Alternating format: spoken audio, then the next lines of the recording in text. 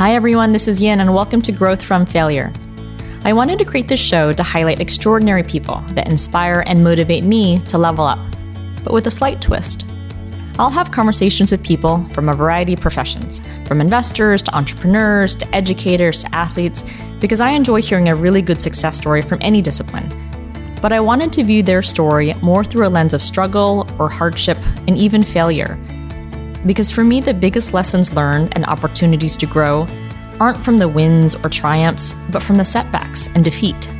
So instead of reviewing their highlight reel with all the success and accomplishments, we'll talk about some of the bloopers that includes the mistakes and the rocky roads, which can be glossed over but oftentimes more impactful to their mindset and success. And I hope hearing their journey inspires you to not fear failing, but motivates you to reflect, to keep learning, and ultimately to keep growing. This is the story of Jane Mosbacher Morris, founder and CEO of To The Market, a company that she created that connects businesses and consumers to ethically made products from around the world. To The Market works with hundreds of makers from nearly 24 countries to power an ethical supply chain. And her clients include Target and Bloomingdale's and Dillard's and has a lot of notable investors already. This year, Fortune magazine also named Jane one of the 25 world's greatest leaders because of her response to COVID-19. Now, usually To The Market focuses on apparel and accessories and home goods, but in the face of COVID-19, the company pivoted to PPE and received millions of orders to fill the shortages that hospitals were experiencing globally. On this episode, we discuss how Jane initially worked in the counterterrorism group in the U.S. State Department, and how that work ultimately led her down an entrepreneurial path. Jane is also the author of a fantastic book from Penguin Random House called Buy the Change You Want to See. And don't be surprised to see this on Yin's list of favorite things this year.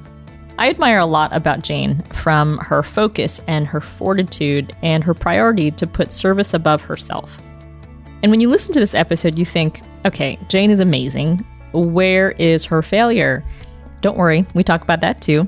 And we discuss how being an entrepreneur and creating To The Market has surrounded herself with more rejection and more failure than she's ever seen, and how she uses that to fuel her growth. Please enjoy this conversation with the wonderful Jane Mosbacher Morris. Hi, Jane. Welcome to the show. Thank you so much for having me. Oh, thanks for being on. So I have a lot of questions about your fantastic company, To The Market, which is a wonderful company that you founded and are now CEO to, that connects businesses and consumers with really amazing ethically made products. So before I dive into all the retail questions I have for you, a lot of my listeners really like to hear just from the very beginning of where people grew up in their childhood. So if you don't mind sharing your childhood stories. So I was born and raised in Houston, Texas, and always had really involved parents who really encouraged me not only to be entrepreneurial, which was great. I had a number of entrepreneurial ventures that I kicked off in my childhood, everything from running a camp, an overnight camp for my little sister and her friends at our Bay House, which I remember making the pitch in our living room to the parents of my sister's friends. And I'm sure they were like, this is crazy. But anyways, they showed up and we had a weekend camp and it was fantastic, to being super involved in the Girl Scouts and loving selling Girl Scout cookies, really believing in teaching girls how to sell, which I think is so important. But I think the big piece that was a part of my childhood, for which I'm super grateful, was just having parents, both of whom who worked. So having that modeling, and then having two parents who were both really committed to service. So they really spent time serving in the community on the local level, on the state level, and on the national level, both in the not-for-profit space, as well as in the public sector, in government. And that was really important for me to see as a child, that you can have passions that you pursue, but if you infuse that with impact, that you are able to really extend the gifts that you've been given to others. I have two kids and I wish they were as mature as you. They so far are not so. Well, if they're younger than me, then self-focused. probably they're not. I don't think I sounded anything like this.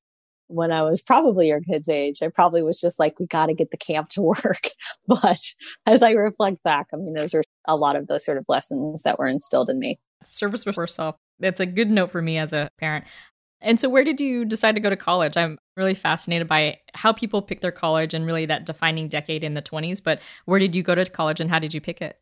So I was in high school when 9/11 happened, and I ended up going to a high school. It was a boarding school that was in Connecticut, so not super far from New York City.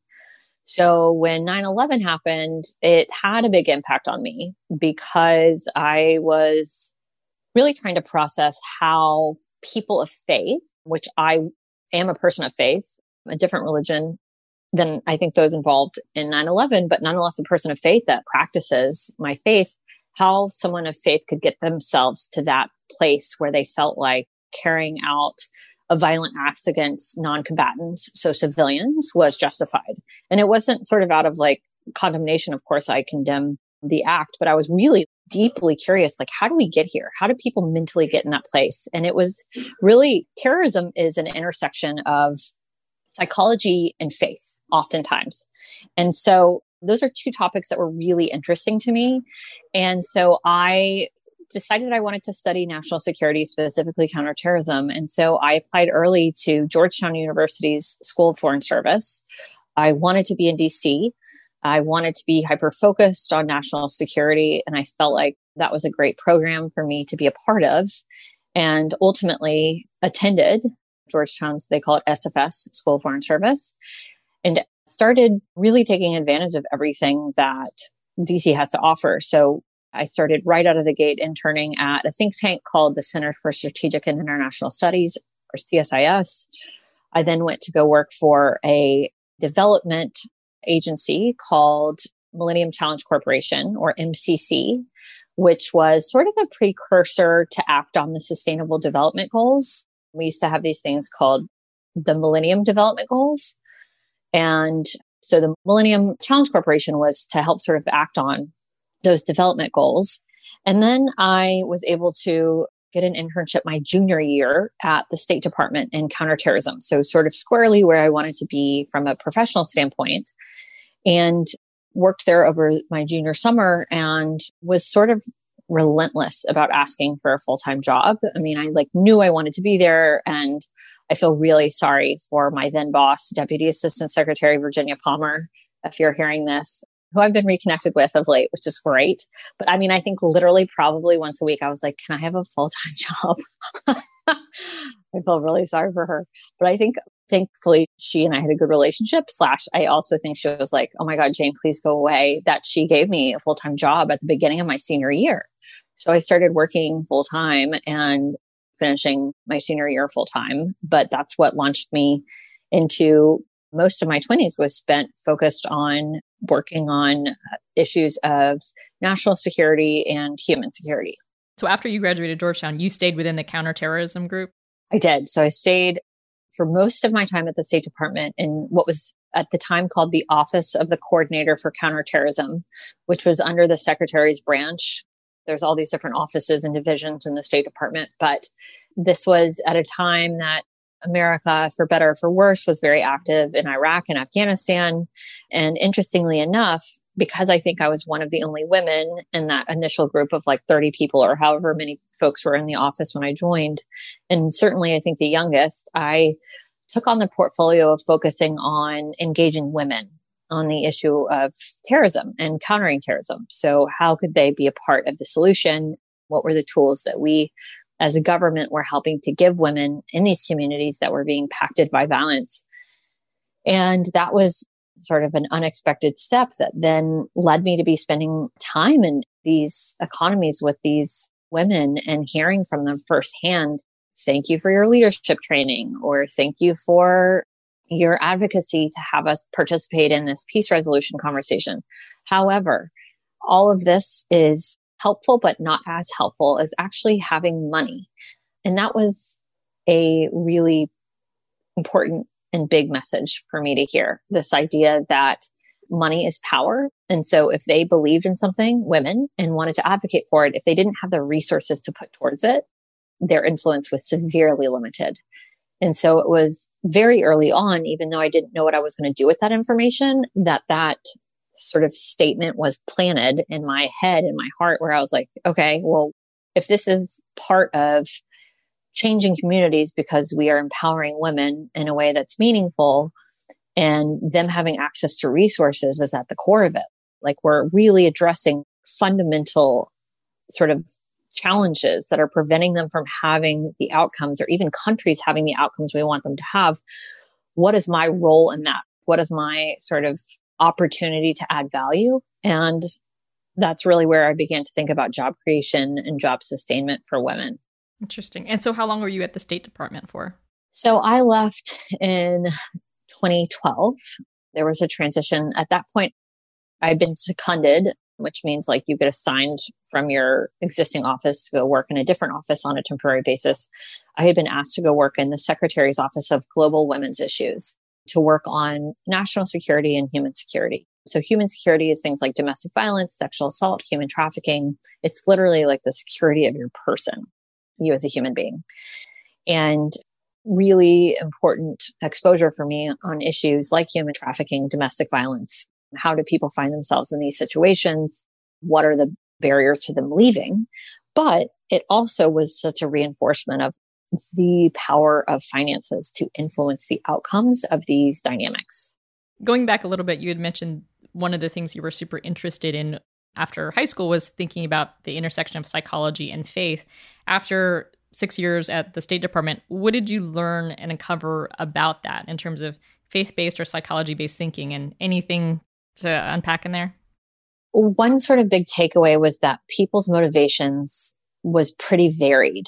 There wasn't sort of a single motivating factor that was leading people to decide that terrorism was an effective form of expression or advancement of a political objective.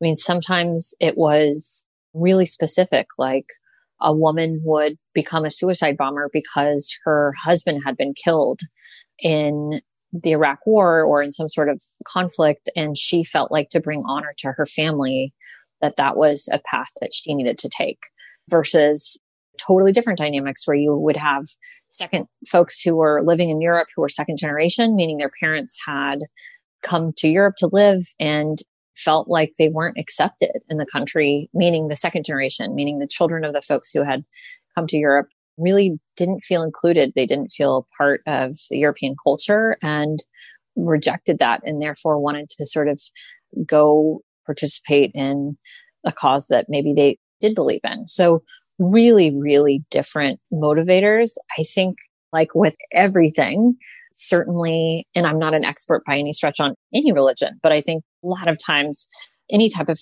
faith can be used for wonderful good and also can be used for evil. And so there's so many different sort of indicators depending on the community, the type of violent act, the cause, the type of terrorism, et cetera. So I guess I didn't walk away with any clear answers. I do think, though, that at the end of the day, if people are feeling included and they have a steady income, they feel like their environment is safe, they feel like social services are being met, meaning they're living in a community where they're safe, they have access to water, things like that, then sort of taking this sort of non-traditional path of participating in terrorism becomes much less likely, because suddenly you have a lot more to lose if you're in a very stable environment. So you spent 6 years at the State Department, and then you transitioned after focusing a lot more on like female-focused causes. And I love the quote you have of, if you don't have money, you don't have power. What led you to transition away from the State Department, and what did you end up doing after? While I was at State, I did an MBA at Columbia, and that was super helpful because it allowed me to test out a lot of different business models to see if I was to be a part of job creation and job sustainment, what would be the business model that would allow me to do that at scale. It was really, really important for me to harness market forces. And I wanted to harness market forces because I thought that that would lead to the biggest impact that I could have, is if I was able to plug in into some sort of private sector industry and leverage that private sector industry to have a positive impact. And so I didn't have a business model that I felt really strongly about. coming out of Columbia, ended up leaving the State Department and went to go work for Mrs. Cindy McCain on human trafficking and labor exploitation. And that's when I got a lot more familiar with the retail industry. So that's when I learned about the size of the industry. So retail manufacturing, sometimes it's called in the developing world, the artisan space, is the second largest economy in the developing world. And so agriculture is the largest. This is the second largest. And it's an industry that is dominated by women. So this is a women in labor focused space. And so that was sort of hitting the area of interest for me, looking at job creation and job sustainment for women. And then similarly, it had so many operational challenges and social challenges and environmental challenges that I was learning about through human trafficking and labor exploitation that I thought, okay, so this is a female focused industry and it's one that's extremely broken. It's broken operationally, it's broken socially, environmentally. It's one that even if I wasn't passionate about job creation and job sustainment, that there's a lot of room to make improvement. And so that's sort of when I got convinced that that could be an industry that I could build in that could help not only be a scaled business, but really focus on employing sort of the communities that I was most interested in and engaging with. Can you share some of the stats that you've learned, whether it's in human trafficking and labor statistics? I mean, I didn't know that the second largest category outside of agriculture is this artisan space. So I'm fairly ignorant in the stats, but would love to learn a little bit more. Last time I checked, I think it's a $32 billion industry, the artisan industry in the developing world alone. And over 70% of garment workers, so those who are working in less ethical factories, are in fact women. So super, super female focused industry. And one that was so interesting to me because unlike agriculture, where you've had really thoughtful companies come and make really interesting investments in their supply chains to help make that supply chain more transparent, more sustainable, more ethical. Examples would be Starbucks. Many of those in the chocolate industry have made tremendous strides over the last several years even to help engage small and medium-sized farmers, to help them with their growing practices so that they are more sustainable in the way that they operate and also that they are more ethical in the way that they engage laborers. And then, of course, that's showing up to us as a consumer, where we are then learning more about who's growing our coffee and why is it special that it came from Guatemala versus Jamaica, and what does single source mean? And we're then willing to sort of pay more for that product because of this investment. We feel connected to that grower. I thought, okay, that is not happening in the retail sector. So it's happening in the ag sector. It's not happening in the retail sector. And yet the retail sector continues to be so broken operationally, et cetera, et cetera. So I thought, okay, this is an industry then that does really need help. It needs investment. It needs focus and attention. And there is an opportunity to mirror the progress that has been made in the food and beverage industry around supply chain transparency and around sort of lifting up the workers who are part of making the food and beverages that we enjoy in the fashion industry as well. And so did you come up with the idea to the market, or was there a beta business model first before to the market? I came up with to the market when I was traveling, working with anti-human trafficking groups in India, in Cambodia, and even Nepal. I got to know some organizations that were trying to fight trafficking, either by employing persons who were vulnerable to trafficking or employing persons who were like survivors that were sort of overcoming the trauma of being trafficked. And they were making really compelling product, and not sort of like one-off craft product, but actually product at scale that was compelling aesthetically from a price point standpoint. I mean, really impressive businesses. And I thought, gosh, why are these types of suppliers who are so compelling and have such great product not making it into the US supply chain or even the global supply chain? Like, why is this not sort of a bigger part of the way that the retail industry is set up? And when I had conversations with folks on the client side, meaning buyers, retailers or corporations or brands, I mean, the feedback I got was, I like the idea of working with these non-traditional suppliers and certainly these ethical and sustainable suppliers, but I can't find them. Or if I can find them, I don't have the bandwidth to vet them. Or even if I have the bandwidth to vet them, I don't necessarily want to onboard a new supplier, if it's just a single supplier versus the way that they currently work, oftentimes is they work with these very large brokers who have thousands of factories that tend to be in North Asia or Central Asia. So the idea of going through all of the sort of onboarding lift for a single facility versus being able to work with somebody like a Li & Fung, who is a $10 billion company who has facilities all over the world, just wasn't sort of feasible. And so I thought, okay, so there's an opportunity then for someone to come and build a business around connecting these ethical, untapped ethical suppliers around the world and the untapped demand for ethically made sustainable goods that just for various factors, these two players are not able to figure out how to engage with one another. And so that was really the basis for To The Market's business model. And I know that you have since started relationships with Target and Bloomingdale's and a lot of other large retailers. What was your first part of that workflow? Was it to identify the businesses that created the product? Was it to find large buyers? Or what was the steps that you focused on first? So we bootstrapped for about a year and a half just working on our supply chain. So it was really important for me to figure out how each of the suppliers that I had vetted and identified would perform and perform in a lower risk way than before I'm taking somebody to Target, for example. And so I spent a year and a half just bootstrapping with like me and a teammate or two, building out that supply chain, testing them with like small orders, getting feedback, like doing pop-up shops to get feedback from customers to see what's the type of category that's most compelling to you, what type of good.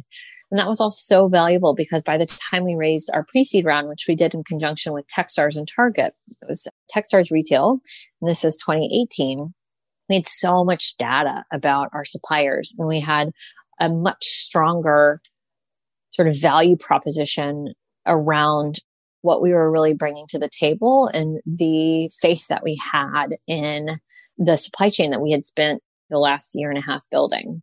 Does To The Market focus on a specific type of retail, whether it's consumer packaged goods, clothing, apparel? So we do apparel, accessories, home goods, and PPE. So PPE is, as you can imagine, is a 2020 newbie. But what we found is that cut and sew suppliers are just as capable of making masks and gowns as they are in making t-shirts and tote bags. And so it's been a way for many of the suppliers who have seen tremendous sort of dips in demand for traditional retail products, be able to keep their operators employed.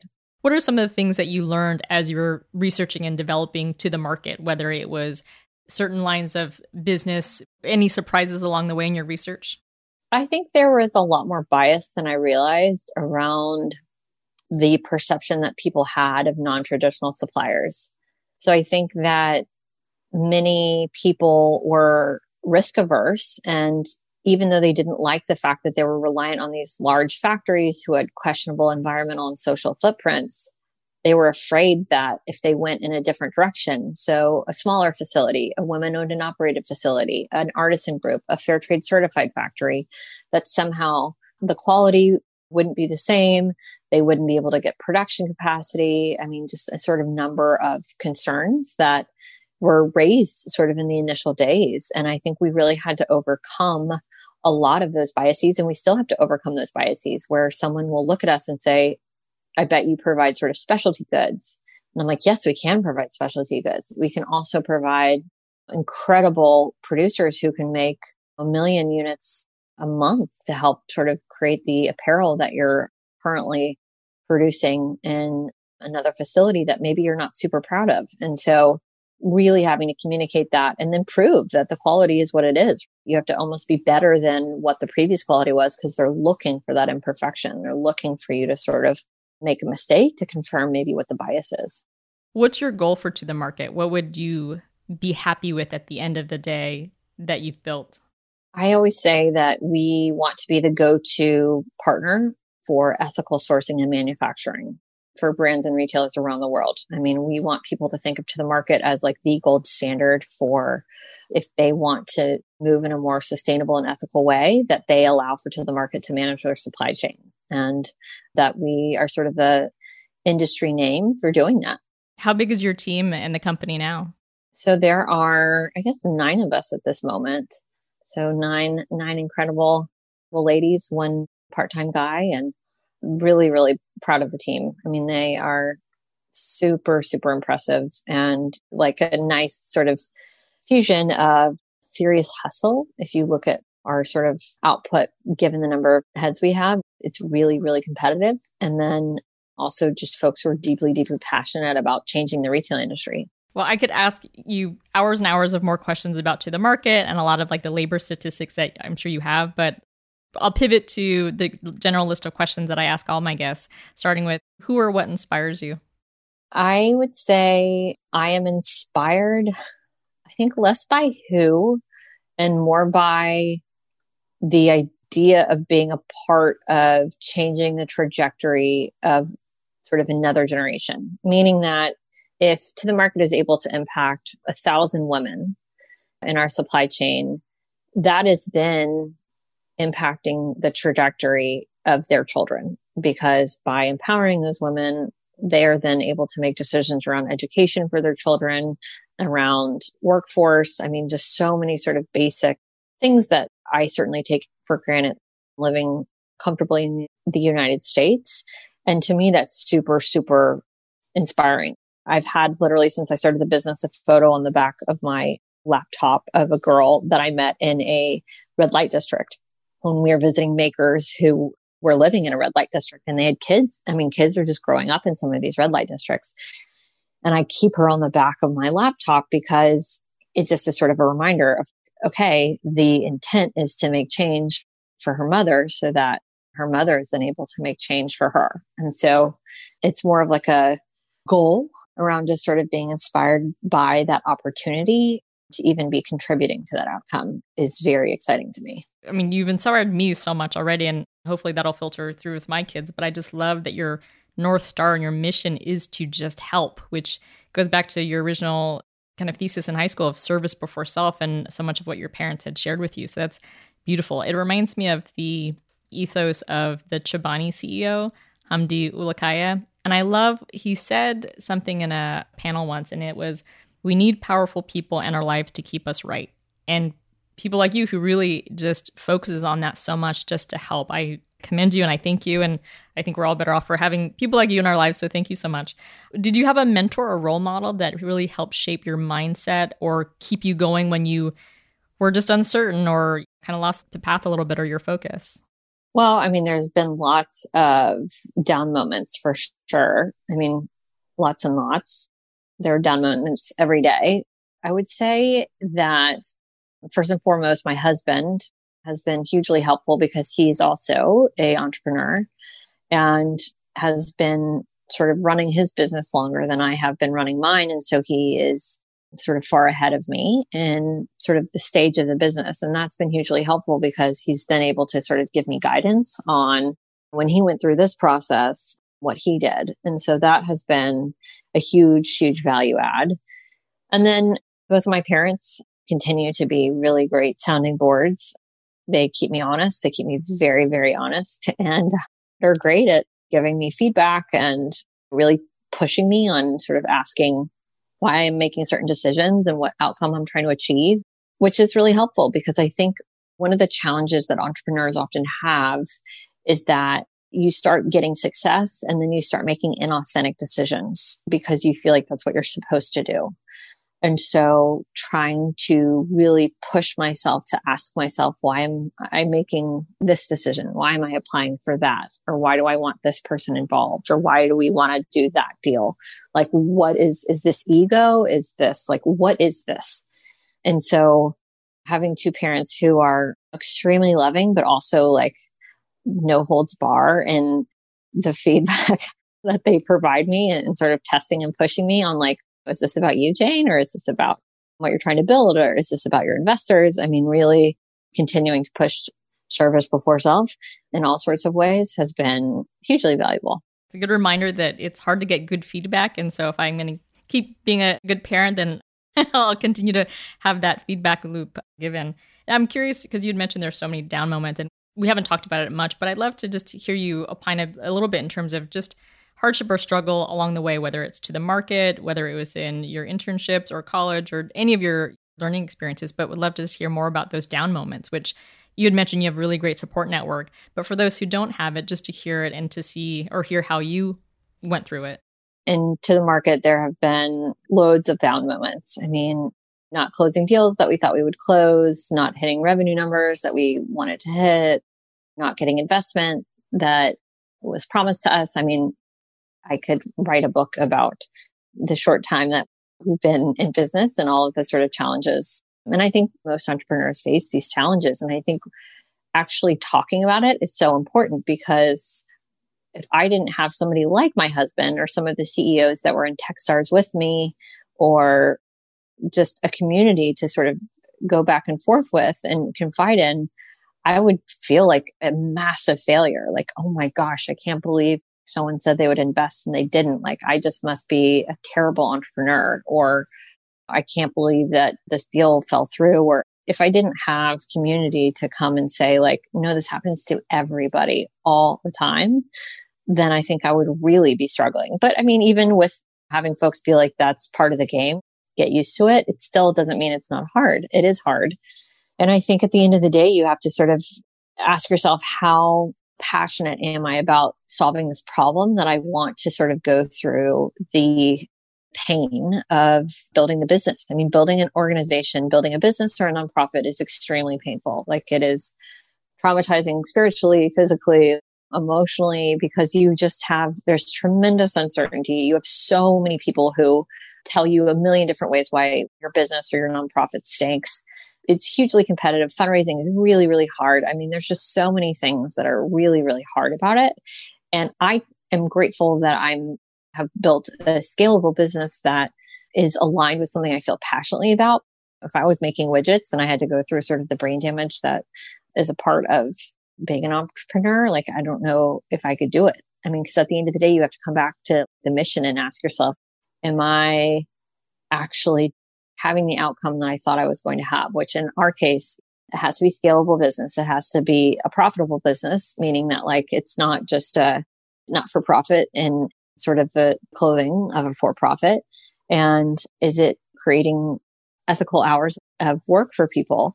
If the answer continues to be yes, it does, then that continues to inspire me to move forward. So I think you have to go back to asking yourself if you're helping to solve what you are passionate about addressing. What are you most proud of so far? I think I am probably most proud of, I wrote this book that Penguin Random House ended up publishing in January of 2019 called Buy the Change You Want to See. And that was all about conscious consumerism and how it can be for everybody, all walks of life, all political views, all socioeconomic levels. The book is owned by the business, and getting somebody like a Penguin Random House to sort of anoint our thesis, our business thesis, was a huge source of strength for me, and really was wonderful affirmation to hear that, yes, this is a really important topic. Like, yes, we believe in what you're doing. Yes, we want to support you as being a voice on this topic. And so that's something that I continue to be grateful for. And actually, we're releasing a new chapter about conscious consumerism during sort of crisis, which just sort of talks about what our journey as a business has been like in 2020 during COVID, and just sort of calling out creative ways that entrepreneurs can sort of thrive when the outside environment is very challenging. Please send it to me, because I would love to read it. And I'm not surprised that Penguin Random House picked it up, because you're founding a new way to do business, but it's putting humanity and social issues and connection first, which sounds like it should be fundamentally what should happen, but in reality is not. So I could see why they picked it up, and has done quite well. You've talked a bit about hardship and struggle, but can you share what's maybe your biggest growth moment through this whole process, whether it was learning about counterterrorism, working for the State Department, starting the business, but what do you think is one of your, or if the biggest growth moment that you can share? I have, as all entrepreneurs, I think, experienced, there is just so much rejection as a part of your journey. Just, you get rejected from people you want to hire. You get rejected from clients who don't necessarily want to move forward with you or your product. Endless loads of rejection from investors. That was really hard for me at first, because I was used to, if I input A, I will output B. If I study for the test, then I will get 100. If I train really hard, then I will be able to run the marathon or whatever it is.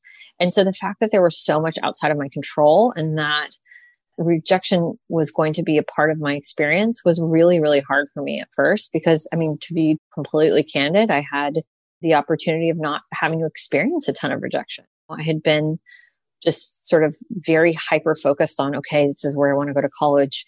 So I'm going to study really hard and do what I can and then get myself in. And then for MBA at Columbia, same thing. I'm going to study really hard on my GMAT and prep for my interview and do really well. I mean, it's sort of like, it's much more linear, or it's somewhat more linear.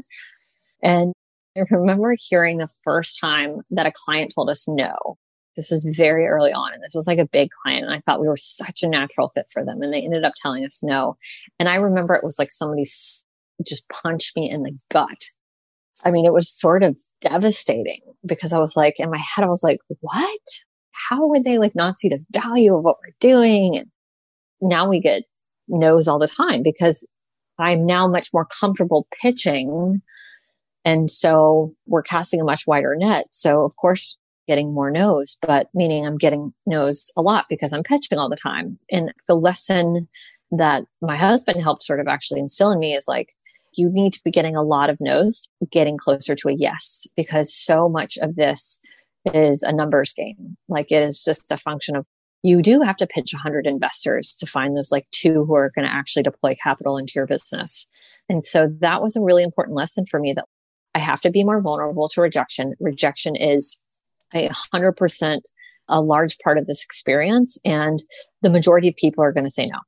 There's a great book. Have you read it called The Messy Middle? No. By Scott Belsky. And it talks about how people focus on the start and the finish, but there's all that mess in between. And generally people think entrepreneurs, it's hard and it's kind of like a J curve where it's hard and it goes down, but then it's up and to the right after that. And in fact, it's a lot of squiggly lines. And so a lot of rejection, a lot of failure, a lot of success, but then it doesn't just keep going, it dips back down. And so it's a roller coaster of emotion. But I love that people who are really passionate about it keep going through it. But the first no, the way you describe it, I'd want you to have that feeling where at the end of Pretty Women, where she comes back with the bags and she goes, big mistake, big. Remember me? It's the idea that for all the people that have rejected you, it kind of ignites you further to keep doing it. So it's a bit of fuel, which can be good. I love that story. Thank you for sharing that. What's next for Jane Mosbacher Morris? Well, I think we are excited about continuing the growth that we experienced in 2020 into 2021. It's been one of the sort of rays of sunshine from COVID is that people have really decided that they need to have a more diverse supply chain. And so relying on a single country, particularly China, is not the safest route because you just don't know how geopolitics are going to ultimately impact your ability to source goods. And so for us, that's been very helpful because we've been able to say, hey, we have a syndicated supply chain. We're in over 40 countries.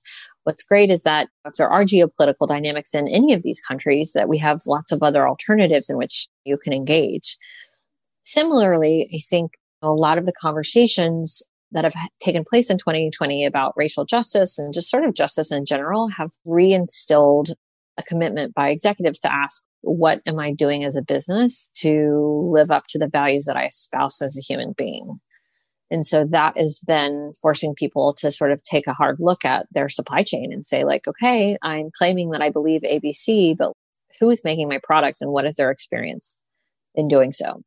And so that again is a great opportunity for to the market because we're then able to say like, we would love to help extend your values through your supply chain.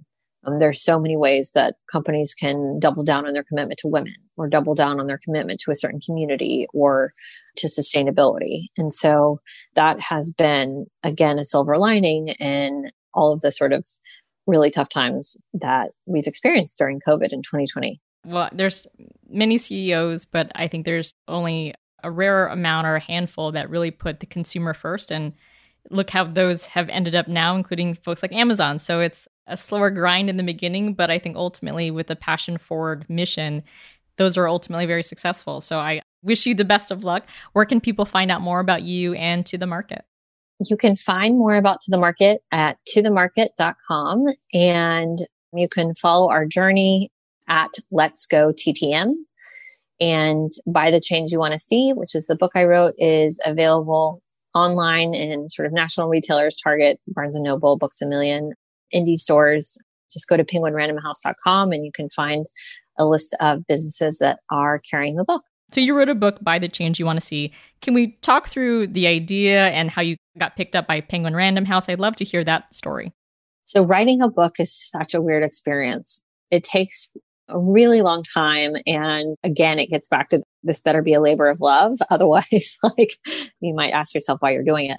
So I decided I wanted to write a book about the same time that To The Market became a corporation. So late 2016, I identified an author who had written published books previously, who would help sort of be my co-writer to help me put together a proposal.